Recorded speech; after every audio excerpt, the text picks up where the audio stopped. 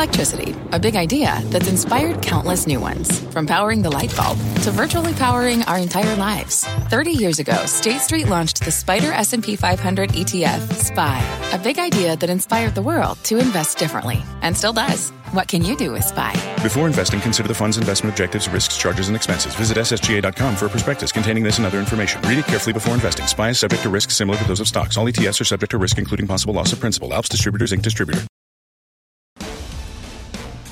Live from the NASDAQ market site in New York City's Times Square, this is Fast Money. I'm Melissa Lee. Tonight's trader lineup: Dan Nathan, Guy Adami, Nadine Turman, and Pete Najarian. Tonight on Fast, the Chartmaster says beware of hitting an oil slick. Carter Worth drilling down on the energy pullback, why he says do not buy this crude collapse. Plus, we're tracking the after-hours action shares of Applied Materials. The chip stock is on the move on earnings. The call is now underway. We'll bring you the trade off the report. And later, the auto stocks hitting some bumps in the road today. We'll break down what sent shares of Ford and GM into reverse. But first, pop the popcorn because we are kicking tonight's show off with a Wall Street thriller throwback.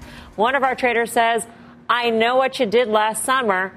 They're worried we could be in store for a replay of last year's blockbuster market action where a calm and peaceful August is stopped dead cold by a shocking September sell-off. So, no surprise, it is Dan who draws this comparison. He could have done that, too. What did you see? Well, here's the thing. So last summer, it was a rip-roaring rally, and we all were kind of scratching our heads, kind of trying to figure out what was going on here, and the level of complacency was very high. In September, the calendar turned, and all of a sudden, we had stocks going down in what felt like a straight line. I think at the lows, the S&P and the NASDAQ reached down 10%. More importantly, some of the biggest names in those indices, they're the same names, were down 2x that of what the indices were. I think the level of complacency right now, since we had that sell-off in mid-July, and I think the S&P 500 was down about 4% peak to trough at that point. We're up about 5.5%. We've made new highs. It just seems like it's off to the races right now. But under the hood, when you think about the concerns when we have bouts of volatility, and it's not just in stocks, but in other risk assets, rates have been really weak. We've seen commodities come in really hard. I know Carter's going to talk about crude in a little bit.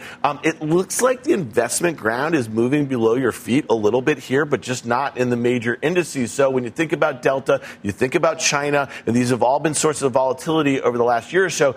I think that there's a potential that September, the higher we go right now into the end of August, is the lower we go in September. I'm not telling you that we're crashing. I'm not telling you any of that. But I think that we are probably set up for a sharp decline in the S&P 500 and the NASDAQ in the next coming weeks. And by the way, if you go back on the charts to last summer-ish and last fall, we actually tested those lows a couple of times in sequence. And so, Guy, you had brought up China the other night. How can China be weak in terms of the data we've seen? Kudos to Nadine, by the way. And all this summer talk got me thinking about the Tennessee Williams play. You might recall Suddenly last summer. And, of course, the movie of the same name with Elizabeth Turner. I know I went to see it in 1959, one of my first movies, Suddenly last summer. Of course, the Motel song, Dan. Suddenly last summer. Are you with me so far? No, you're not. Nobody cares. It's a Wednesday night. I figured I'd throw it out there. With that said, Nadine's been spot on in terms of China. I am shocked that with all things going on, I know everyone wants to talk about the Fed taper. I get it. That's obviously a headline. But all this news in Afghanistan, I think it has far-reaching effects for the market. Market clearly doesn't care until the last day and a half or so.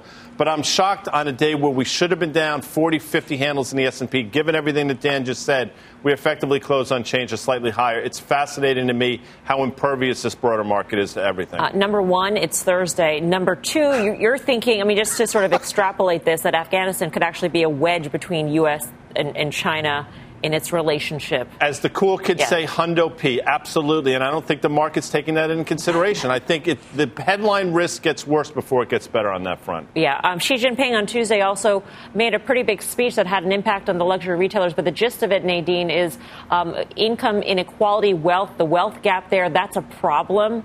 And so if you think that the Chinese government has all these issues, all these, regulations rolling out, plus potentially the impact from Delta, et cetera, you're short, but should that have an impact on us here? Should we be worried about that?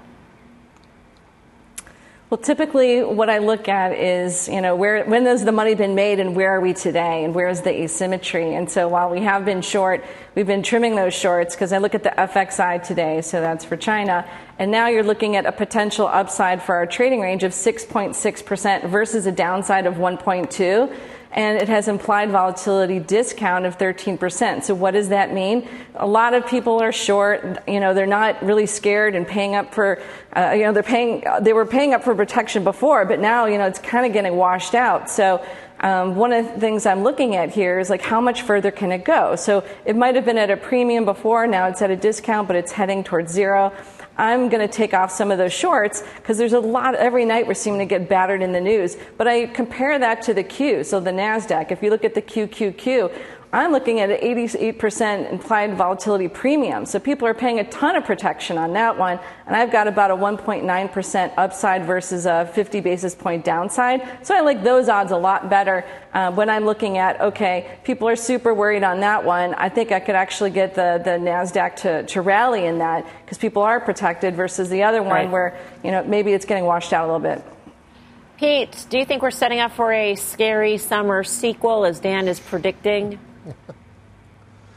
Everything Dan said sounds right to me, except for the fact that I think I see at least what I'm looking at right now is this rotation that we've had, Mel. And because of the fact that it's been a very healthy rotation, I think that's exactly why we find ourselves where we are. It seems like everybody was on the energy bandwagon for several months. Then they jumped off. Then they jump on the semiconductors. Then they start to jump off a little bit. Now they're back on.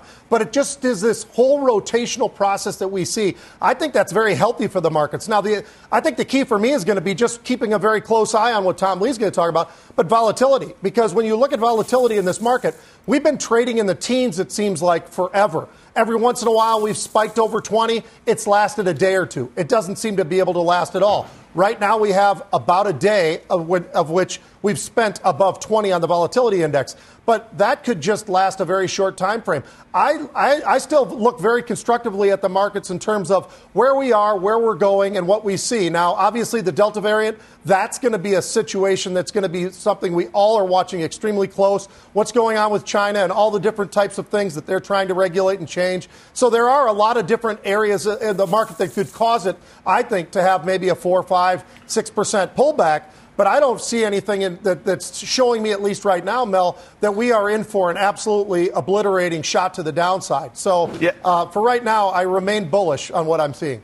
Yeah, and I agree a lot with what Pete just said. The rotations they've been really healthy, right? And we've seen major corrections in different groups, and therefore that's why the S&P 500 has been able to hold a lot of these gains. But I'll remind you, and I know we're going to talk about Amazon later, this was one of the largest market cap companies in the world that just dropped 15% in a straight line from an all-time high. And that's the point I'm making about last September. No one thought that could happen. That was a specific fundamental reason where investors who've been in love with this stock and have been in love with this story have sold it down. My point is it could happen to the other ones. And, listen, at the end of the day, I think that if you thought by now we were going to have this pandemic in the rearview mirror and all of that monetary and all that fiscal stimulus was going to have this economy that did the reverse, right, from the throes of the pandemic crash, it was going to be inflecting at this point. That's not happening, okay? That's been pushed out. The uncertainty about that is the very thing why I think it would be very healthy to have a 5 to 10% correction over the next few weeks or so, and then you start playing for that year-end rally to close out and then move higher because the global economy at that point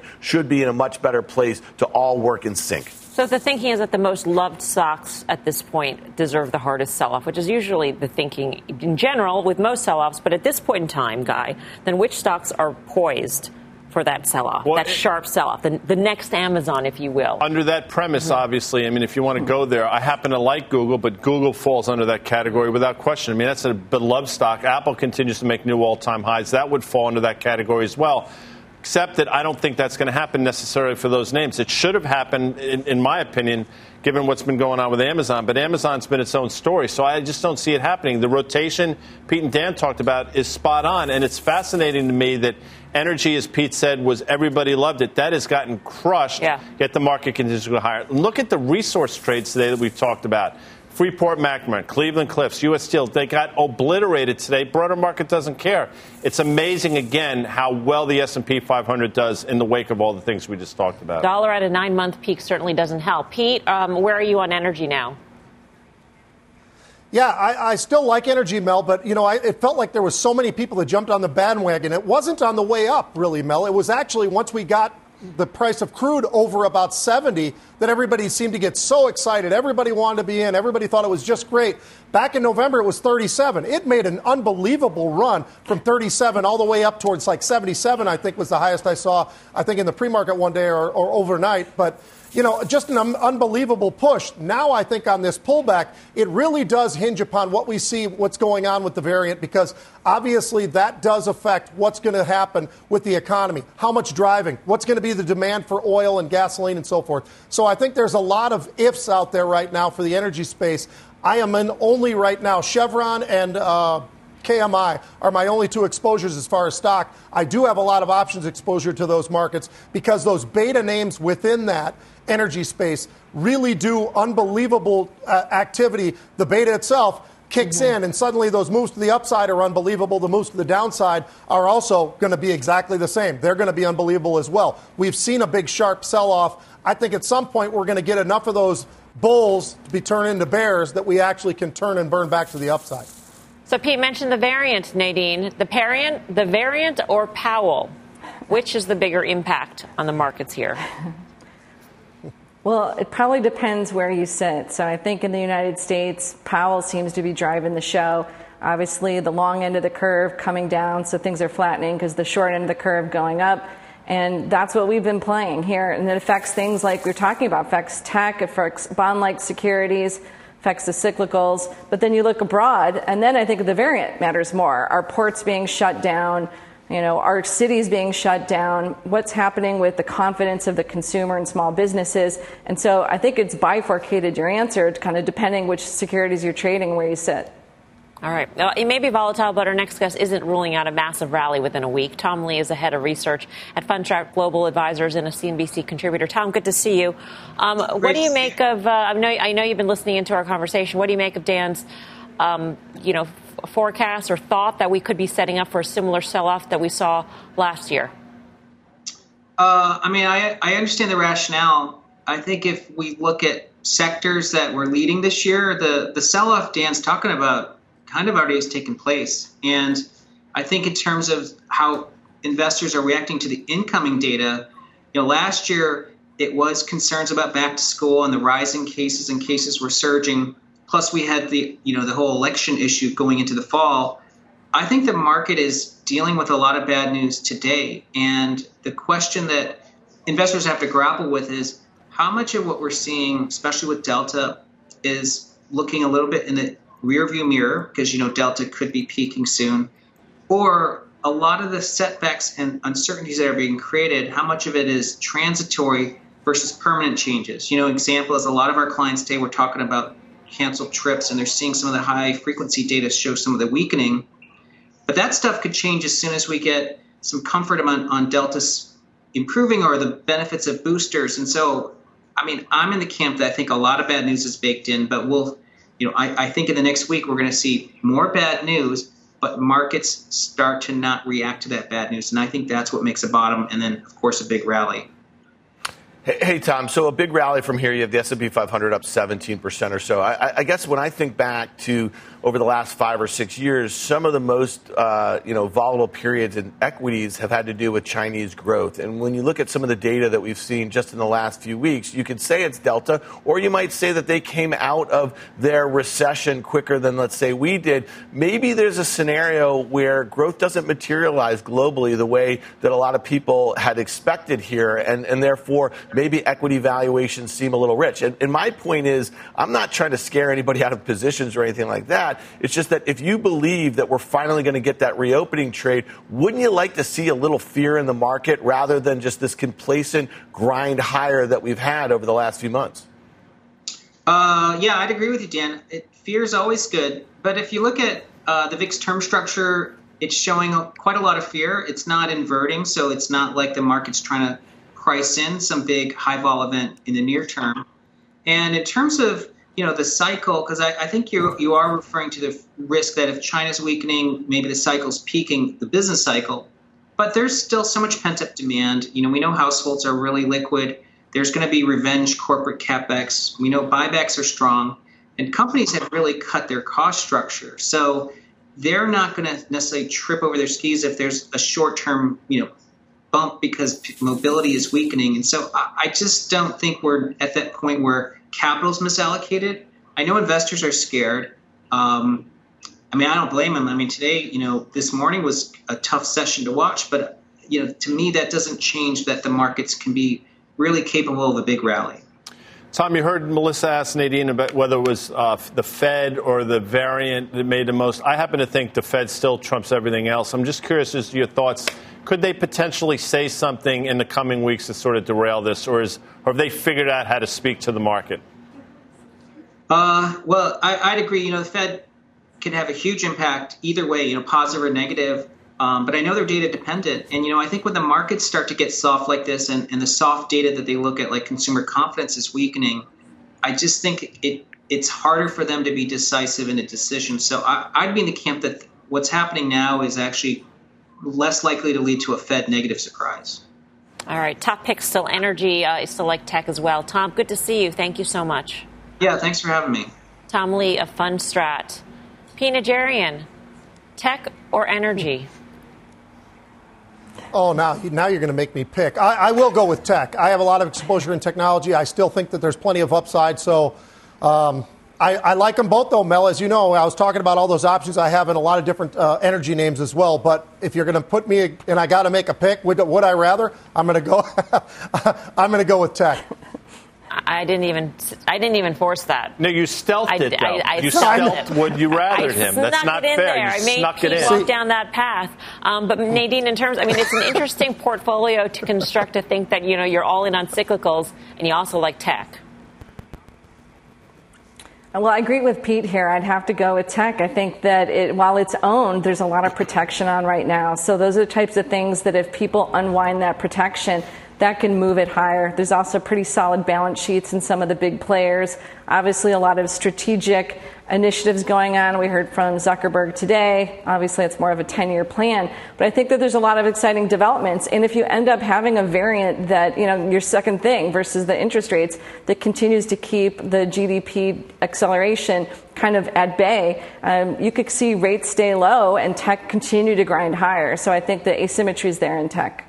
All right, coming up, do not hit an oil slick. The Chartmaster is breaking down why the big pullback in energy stocks is a no-go. He's laying out the charts just ahead. But first, we've got an earnings alert for you on Applied Materials. That stock is, it says on the move, but it's not on the move right now. At this moment in time, it is unchanged. We'll bring you the details of behind this report next. You're watching Fast Money right here on CNBC. Back right after this. The spirit of performance defines Acura. And now it's electric. Introducing the all-electric ZDX, Acura's most powerful SUV yet. While what powers their cars may change, the energy that makes Acura never will. Crafted using the same formula that brought them electrified supercars and multiple IMSA championships, the ZDX has track-tested performance that packs an energy all its own. With a premium Bang & Olufsen sound system and up to 313-mile range on a single charge, and a Type S variant with an estimated 500 horsepower, the ZDX is everything they said electric could never be. It was built with the driver in mind, just like Acura's been doing since the beginning. We could talk all day, but the only way to experience this electric performance is to drive it yourself. Unlock the energy and order yours at Acura.com.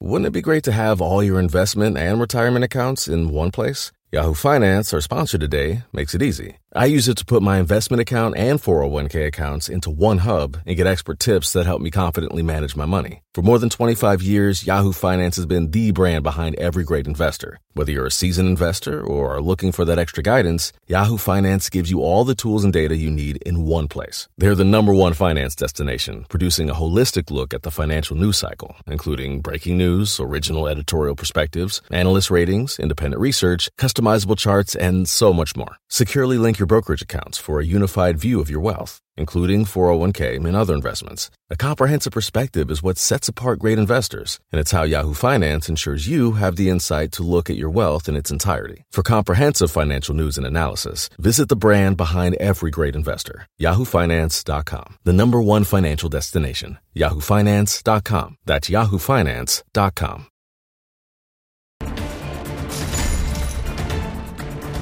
Welcome back to Fast Money. We've got an earnings alert on Applied Materials. Let's get straight to Josh Lipton with the details. Josh. So, Melissa, heading into this print, remember, Applied Materials was up about 50% this year. There was down about 10% in the past 2 weeks. As for the print, beats on the bottom and the top. Q4 guidance, 187 to 201 versus expectations of $181. Revenue, $6.3 billion plus or minus $250 million versus expectations there of $6.04 billion. I checked in with Stifel's Patrick Ho. He calls these strong results. Q4 outlook, he says, is promising. AMAT is one of the best positioned companies, he argues, to benefit from this chip shortage and growth in the equipment space over the next several years. So why the lack of enthusiasm, though, in the after hours here? Patrick's saying there are concerns among some investors around peaking of the semi cycle here, though Patrick says he does not believe that to be the case. On the call, CEO Gary Dickerson saying as for near-term market conditions, no significant changes to his outlook. Demand is strong, he says. It's sustainable. There has never been a more exciting time for semi companies. Back to you. All right. Thanks a lot, Josh. Usually we don't make much of a stock being unchanged in the after hours on the back of earnings. But actually, in this particular case, this could actually be very important that it's holding on to its gains, Guy. It is interesting. And listen, I happen to think this is a great quarter. And Dan's going to make fun of me because I'm going to mention what operating margins came in close to 33%. 26% a year ago, so they're improving on that metric. They guided higher for the fourth quarter. Everything's good. Valuation is reasonable. The one thing that concerns me, if I may, put my Carter Braxton Worth hat is you have this massive double top at 146. So the stock's got to get off the mat here and get into the low 130s. If it doesn't rally tomorrow, it's probably headed to 114. What do you think of AMAT, Pete, and what do you think of possibly this notion that the semiconductor cycle is peaking? Yeah, it's interesting, and I think everybody's got their own take on that, Mel, but I think when you look at Applied Materials, Guy's right. It got up to that 146 level. It's hit that a couple of times. It's had a hard time breaking through. It's pulled back. But the stock has made an incredible run. This is a lot like many of the other earnings that we've seen through this earnings season, actually, where we've had incredible numbers. Even the guidance has been there, and yet the reaction from the stock itself is just kind of a blah. And so maybe a lot of this feels like it's priced in. Maybe it's an opportunity for this stock to kind of go sideways for a little while and gather itself. It seems like that we've seen a lot of that over time. But I think there are other names that are more exciting to me right now within the space. When you look at the valuation, though, it is inexpensive. Guy's exactly right. I think it trades maybe a 17 PE or something like that, which, given the markets that we have, that's a very inexpensive stock that should have some upside.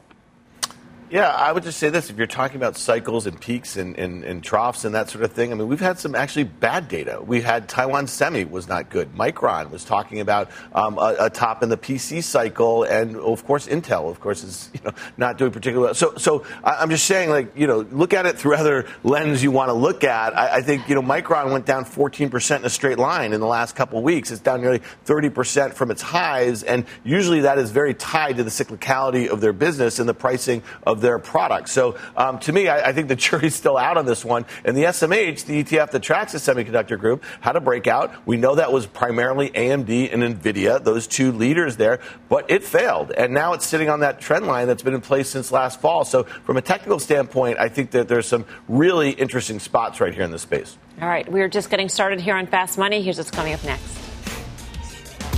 Oil's dealing with the loss of energy, and the Chartmaster says this dip ain't worth buying. He's pumping into the charts next. Plus, Tesla holding an artificial intelligence event. So what does Elon have to say about Tesla's future with AI? We've got that and a lot more when Fast Money returns.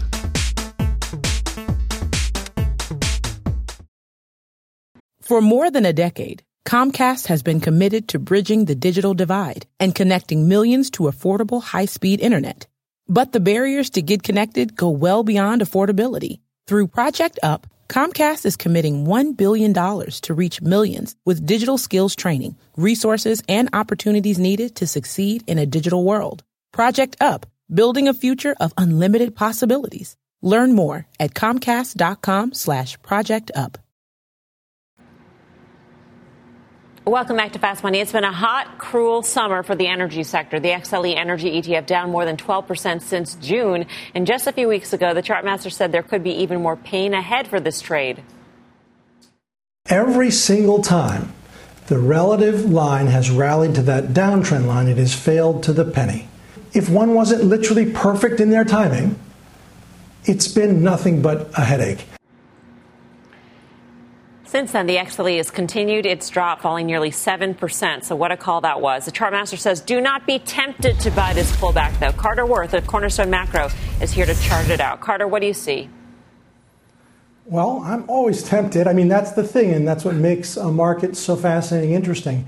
Let's look at a few crude WTI charts first and then go on to energy.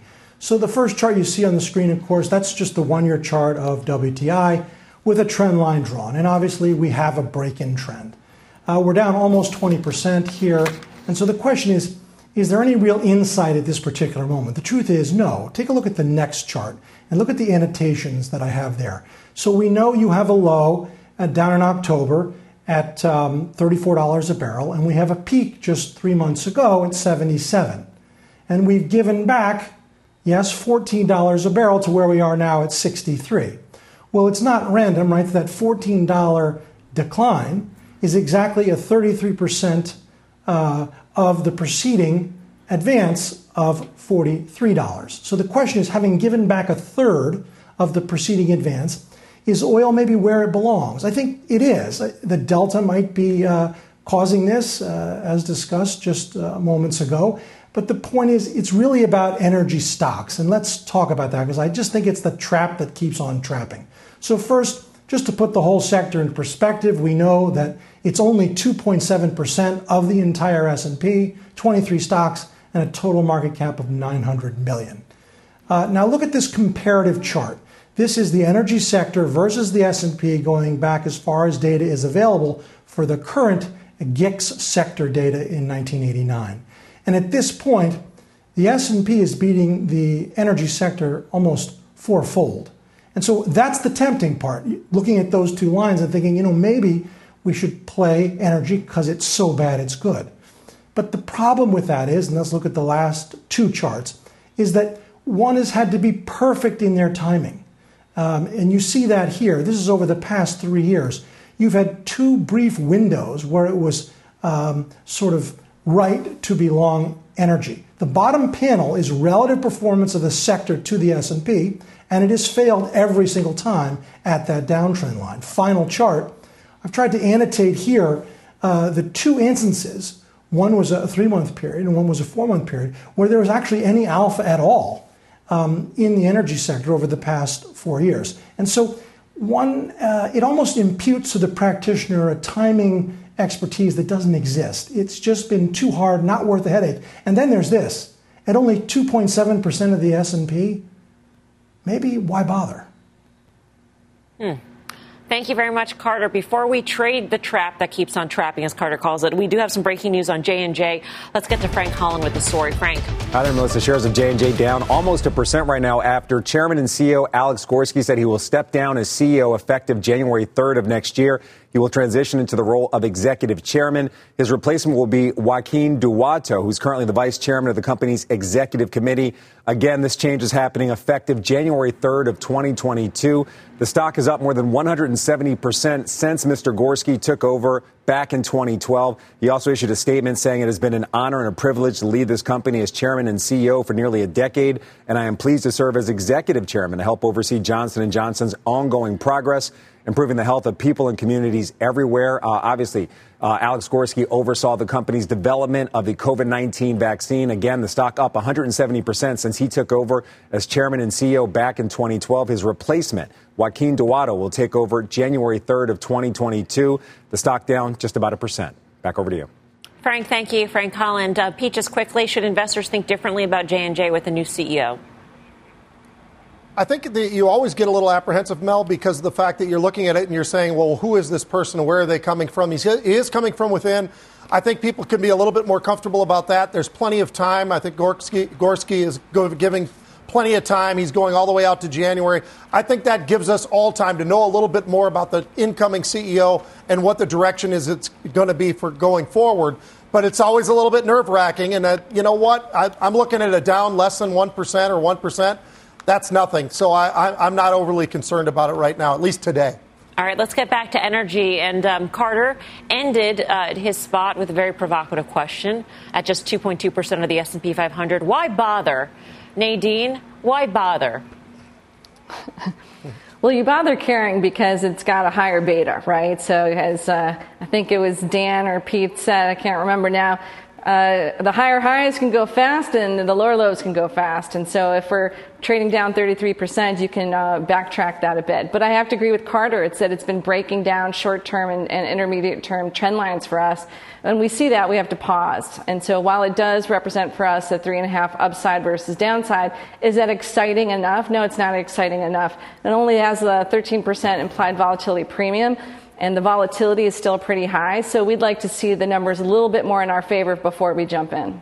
The answer to why bother also, Mel, is because there are trading opportunities here. To Nadine's point, I mean, for example, a name like PSX, which I thought it was going 100. I think it got to 94. I never thought it would be 66 again. But this 66 level is where it broke out from back in January. The risk reward, I think, sets up well. And just may I add one other thing.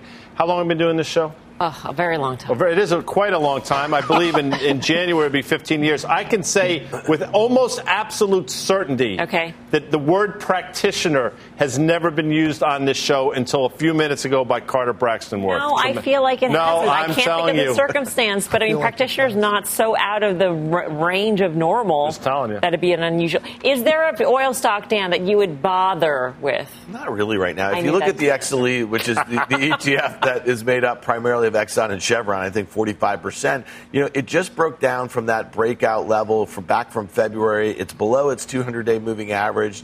If you think that move, and Pete used the term before, there was a lot of Johnny-come-latelys or whatever he said who got onto that trade once crude had broken out from 70.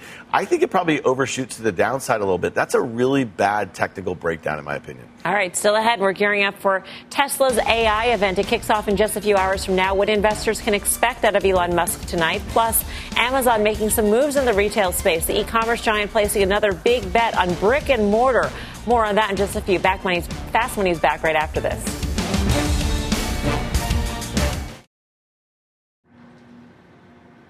Welcome back to Fast Money. Shares of Tesla driving lower as the company gears up to hold an AI event later tonight. Let's get to Phil LeBeau for more on what to expect. Hi, Phil.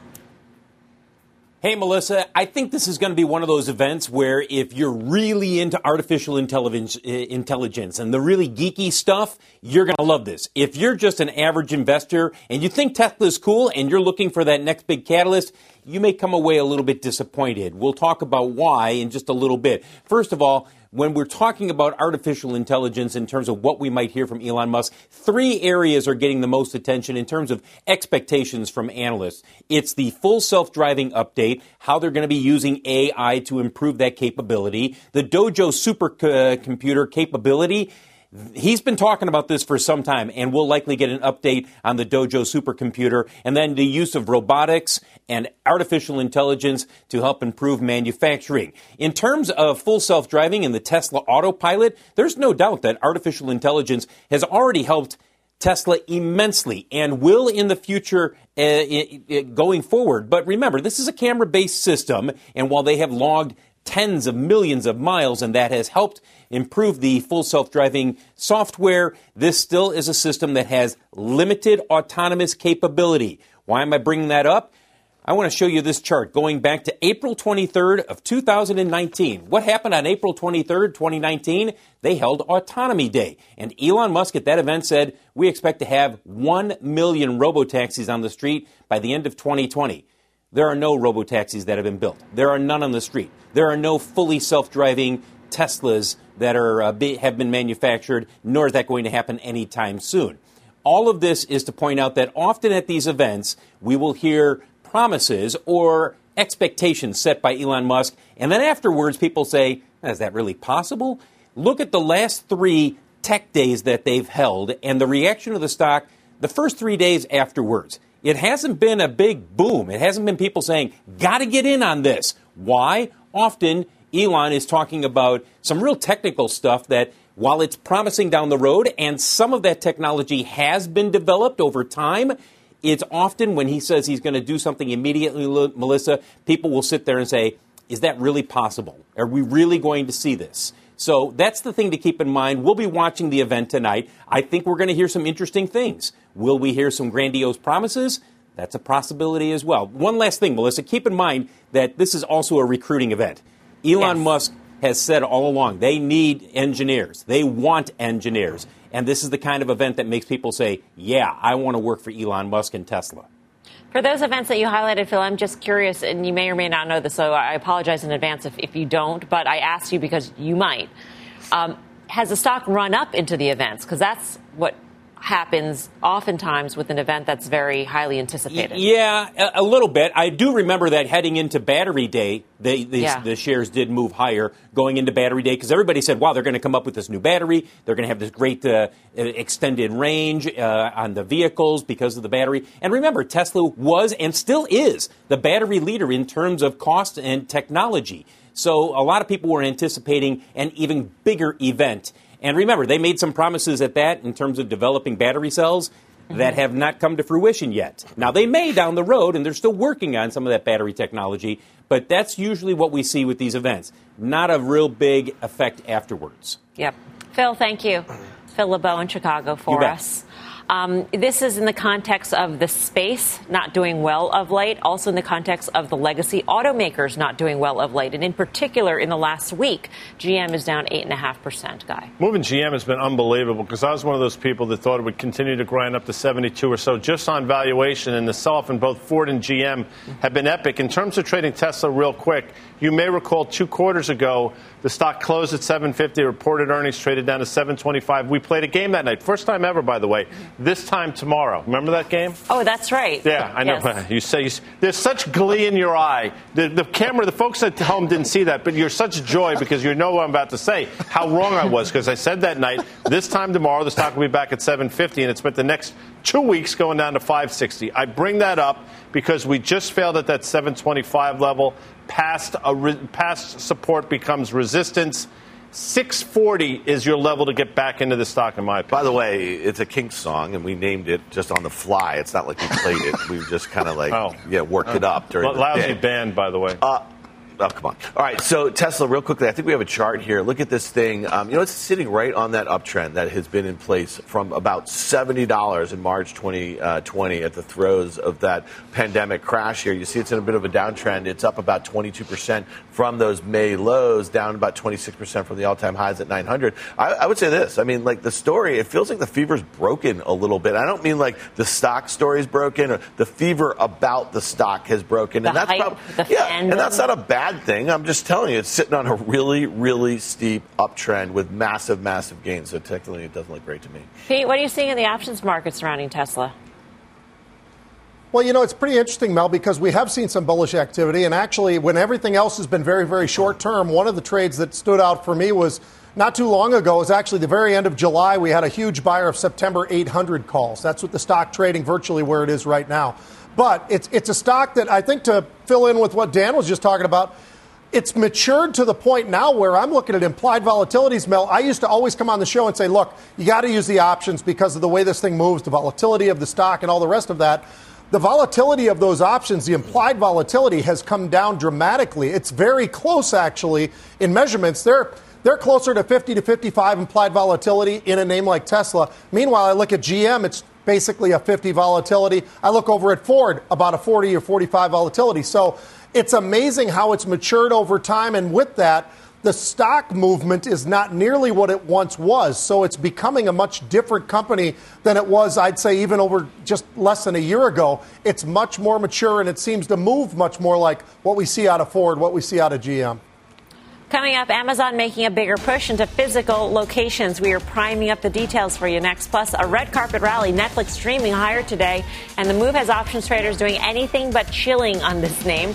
More on that when Fast Money returns.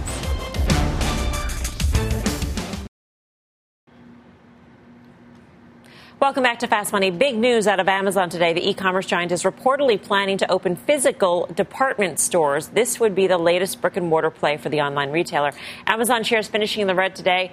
Dan, you say this move could be transformational. I do. We've been talking about the transformation of the CEO role here. We know Andrew Jassy just took over, and we also know, you look back to Satya Nadella, you look at Tim Cook, these were like tech CEOs who wanted to put their own imprint on the company out of the get-go. I know a lot of people were a little skeptical when they made that bid for Whole Foods a few years ago. It sounds like it's worked out really well. This is a logistics play. It's also a last-mile play. To me, it makes perfect sense. I think Amazon sets up down 15% or so. If it works down between 3,200 and 3,000 to that lower end of the range it's been in since last September, I think you start dollar cost averaging. I think this is going to be the sort of story when the market settles out here, people get comfortable with the new CEO and the strategy that the stock works back to the levels where it was and probably breaks out of that big range at some point in the next year. Yes, Guy, you're looking at me. No, I am. I'm not allowed to look. I mean, that's what we do in the show. We make eye contact. Quickly, I'll say something. Something? Please it is do. creepy. Please it is. Do. Kohl's comes out KSS. I was going to ask about Kohl's and what happened to the partnership there. I'm in your head. Am I in your head? They happened to report earnings today. The operating margins were twice what the street was looking for. Fantastic quarter out of Kohl's, rewarded in terms of the stock. And they do have a relationship with the Amazon, don't they, Dan? Wouldn't that make a lot of sense? Haven't you heard that before on CNBC's Fast Money at 5 o'clock weekdays? You have, in fact. Out of your mouth. You have. Is there more of a convergence, do you think, Nadine, between Amazon and Walmart? Well, you see them obviously by this saying that they need to have space. They need to have places that people can go. But I actually am concerned that they would buy Kohl's. I think that, when I look at that, the print today was great out of Kohl's, great out of Macy's. We played Shop It or Drop It on Monday. But one of the problems is people paid high prices because there wasn't much supply. And there's back to school, there's adults going back to work. So I don't want them overpaying when we're having a really good moment, when we could see a deceleration, call it after the fourth quarter. So while I do like Amazon going after, retail boxes, what I don't like is I don't want them paying up for an acquisition. You had a little trade, Pete, on Macy's, I hear. Yeah, Macy's really did get tipped off a little bit, Mel, when we look at what's going on in the options markets. We had 3 buyers just in the last week or so in Macy's, and obviously you look at a stock like this that can make these kind of moves like it did today, and the reason behind that is this is still a stock that has an incredibly high short interest. So we talk about this all the time, but that absolutely sometimes can cause stocks to move, I call it irrationally, and I think that's exactly what we saw today. So we had a really big move out of that. The last thing I'd say about Amazon, Mel, it gives distribution, and that's something that Amazon is definitely reaching towards. When you look at that target number, one of the things, all their numbers were great. Obviously, stocks run up into this number, and it's sold off now somewhat. But I still look at that, and I look at their distribution, and Target always talks about the efficiencies that they have coming out of their stores. And that is a really big deal. And because they do that, that causes them to be that much more efficient, that much better in terms of the margins and so forth. So I think this is a move that they're going to start seeing more. We're going to all start seeing more and more of Amazon starting to move across the country for these types of stores. Dan, are you worried that Amazon might buy Kohl's?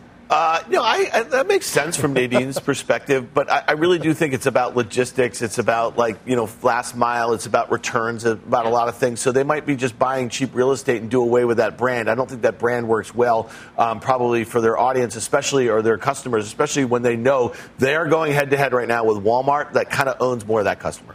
Coming up, Netflix shares jumping today. What we spotted in the options market that sent investors streaming into the stock. Fast Money's back in 2. Miss a moment of Fast? Catch us anytime on the go. Follow the Fast Money Podcast.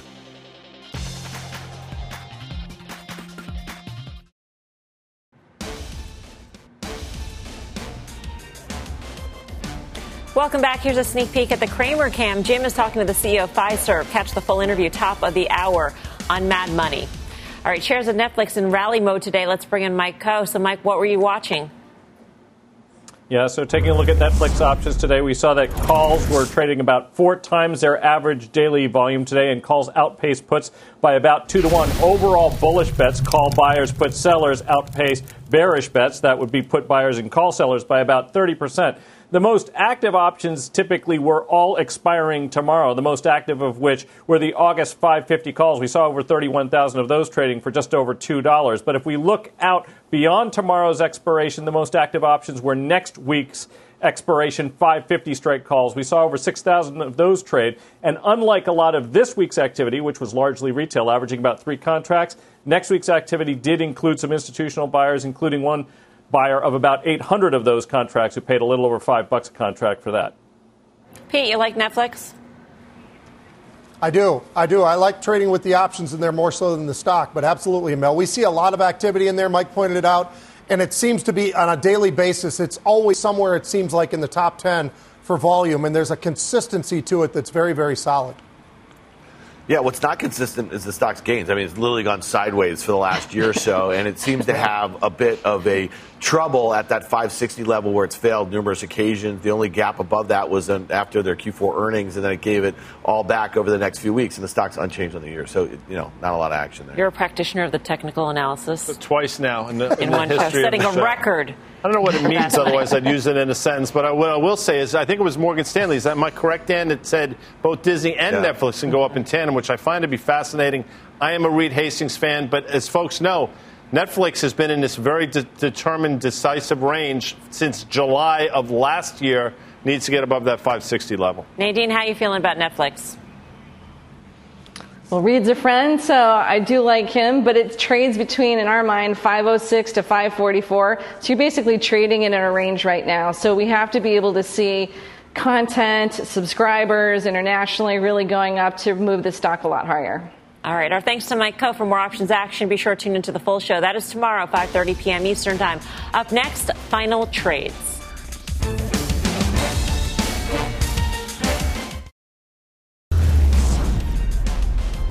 Time for the final trade. Let's go around the horn. Pete Najarian.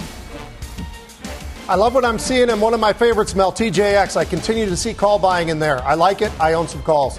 You Maxinista. Nadine Turman. Hi. Yeah. Well, stick around for Kramer because I'm picking Fiserv, Managed and Beyond. Our friends at ValueAct have built a big position because of their undervalued Clover unit. Dan Nathan. Yeah, you know what they say, it ain't show friends, it's show business. But Amazon, I think you start dollar cost averaging here, maybe on your way to 3,000. That would be the level. Guy Adami. Nadine's got friends all over the place. All over. I mean, all over the place. It's fantastic. I love it. Tell Reed we say hi.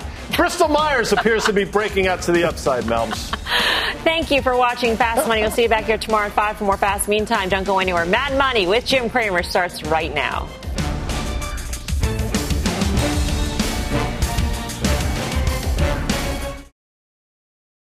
What's on the horizon for financial markets? At PGIM, it's a question that over 1,400 investment professionals relentlessly research in pursuit of your long-term goals. Specialized across asset classes, but united in collaboration, our teams provide global and local expertise. Our investments shape tomorrow, today. Pursue your tomorrow with PGIM, a leading global asset manager.